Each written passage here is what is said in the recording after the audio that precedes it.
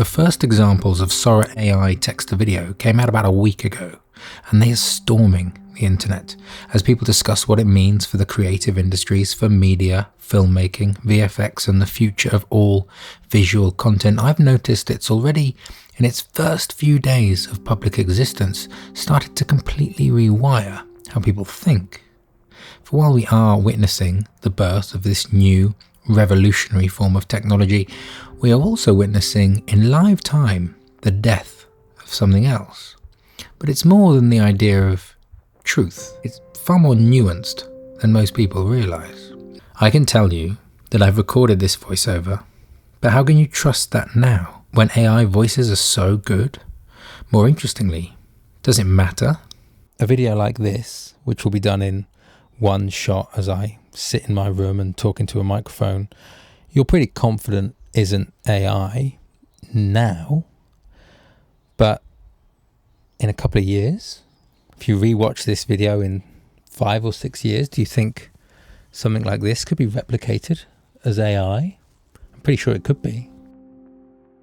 For reference, the date of this video is late February 2024, and I'm very interested to return to this video myself in 6 months, a year, 2 years, to see how my opinions here have stood the test of time.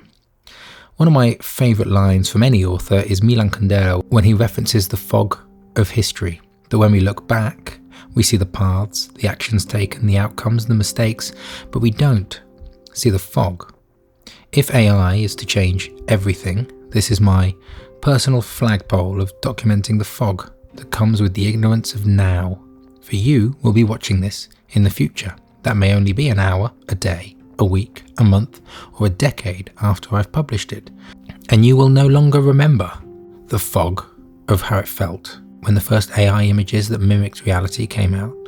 Many people see the rise of AI either quite positively or extremely negatively.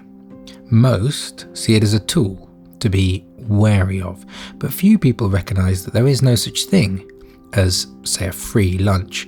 No matter what positive factors progress brings in any development, there is always something it takes away, something that has to be sacrificed as we move forwards. And no matter how bad something is, it always brings with it a spark of light. In these early days of text to video, one of the most common jokes is to post a surreal human created clip from the past and try and pass it off as Sora AI generated. Netflix India posted a clip from RRR with the quote, "We tried Sora and the results are amazing." Very clever marketing, yet reading the prompt it does make you think, what would Sora look like? And as you view this over time, you will know. Currently, I don't.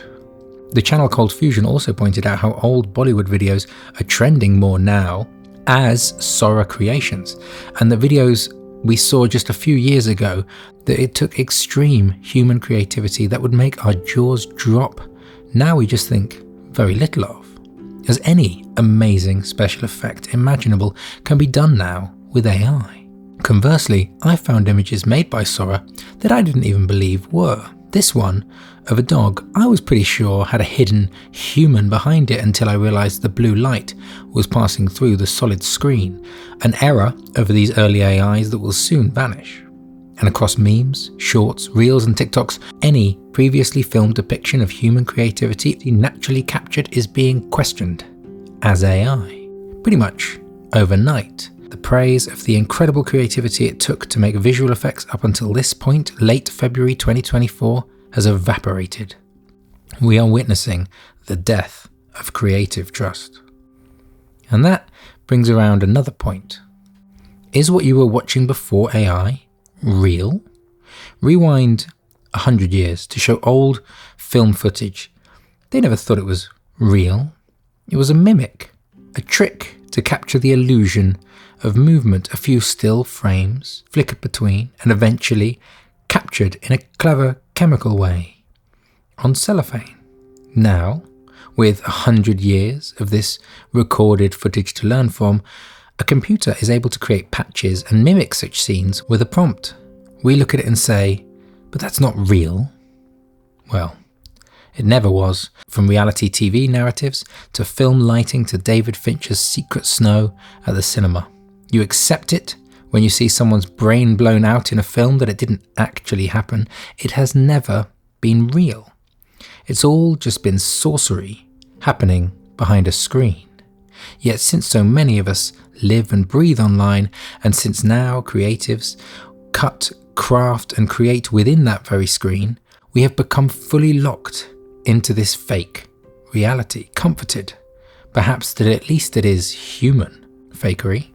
I love the world of online, but I am a traditional artist. I paint and I draw and I sculpt with tools in the real world, and I found it funny when I post a picture online, friends say that they've seen my latest work.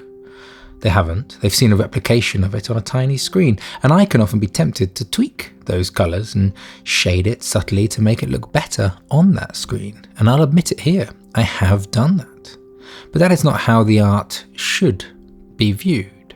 You don't watch a play on Netflix. It's best to sit in the audience and see the human faces in real life. That's the medium for which it's intended to be viewed, just as paintings were never intended to be viewed online. We've been so swept up in this digital revolution and being able to do all of these creative things online with all these amazing tools to think that the one thing in that creation that could never be replaced is us. And now it is. I saw a short on YouTube where an AI display was making the crowd go crazy at a gig. Or so the comments would make you think, line after line of how amazing it would be to be there. But when you look at the crowd, they're just on their phones, watching it through screens just like you and me at home. People have got very confused about what it means to witness something real. I think it's telling that no matter how much time we spend on our phones or screens, that they never appear in our dreams.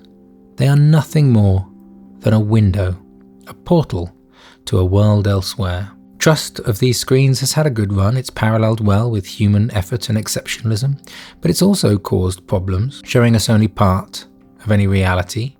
That time of trust is coming to an end.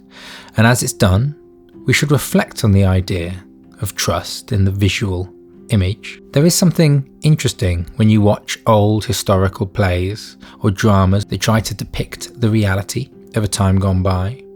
They tell you far more about the time in which they were produced than the time they are trying to depict.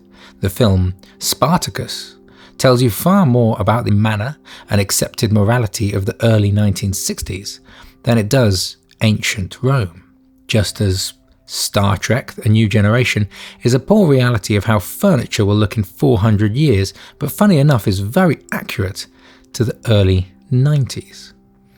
Even now, if AI were able to show us how things were to really look back then, or how they are likely to look in the future, we would still have to filter it through the morality and visual culture of our age. And since that culture currently has a lot of distrust around AI, I don't think we'll be seeing the huge change that many people fear.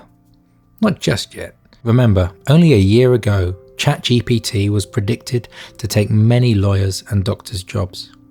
Now, it looks more like a tool to allow those professions to be more proficient.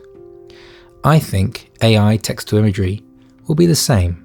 An astonishing tool for previs, a replacement for stock sites, a way to put yourself in fun home movies that look cinematic, and will whittle its way into all production tools, but it will still, for now at least, need a human hand to craft it.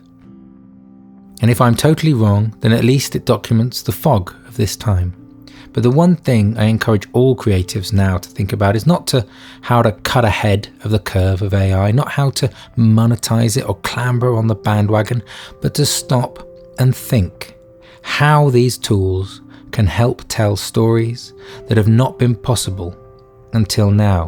What artists and those in the creative industries can offer humanity to help us connect with each other, ourselves, and the world around us that have not been possible until now. The death of trust may not be a bad thing. We are now wiser. And after all, if it gets too much and you feel that human creativity is dead within everything you watch, then I implore you, to pick up a pencil, join a pottery class, go to the theatre, for if you dare to put your phone down and turn off your screen, there remains a tangible, tactile world that you can still trust.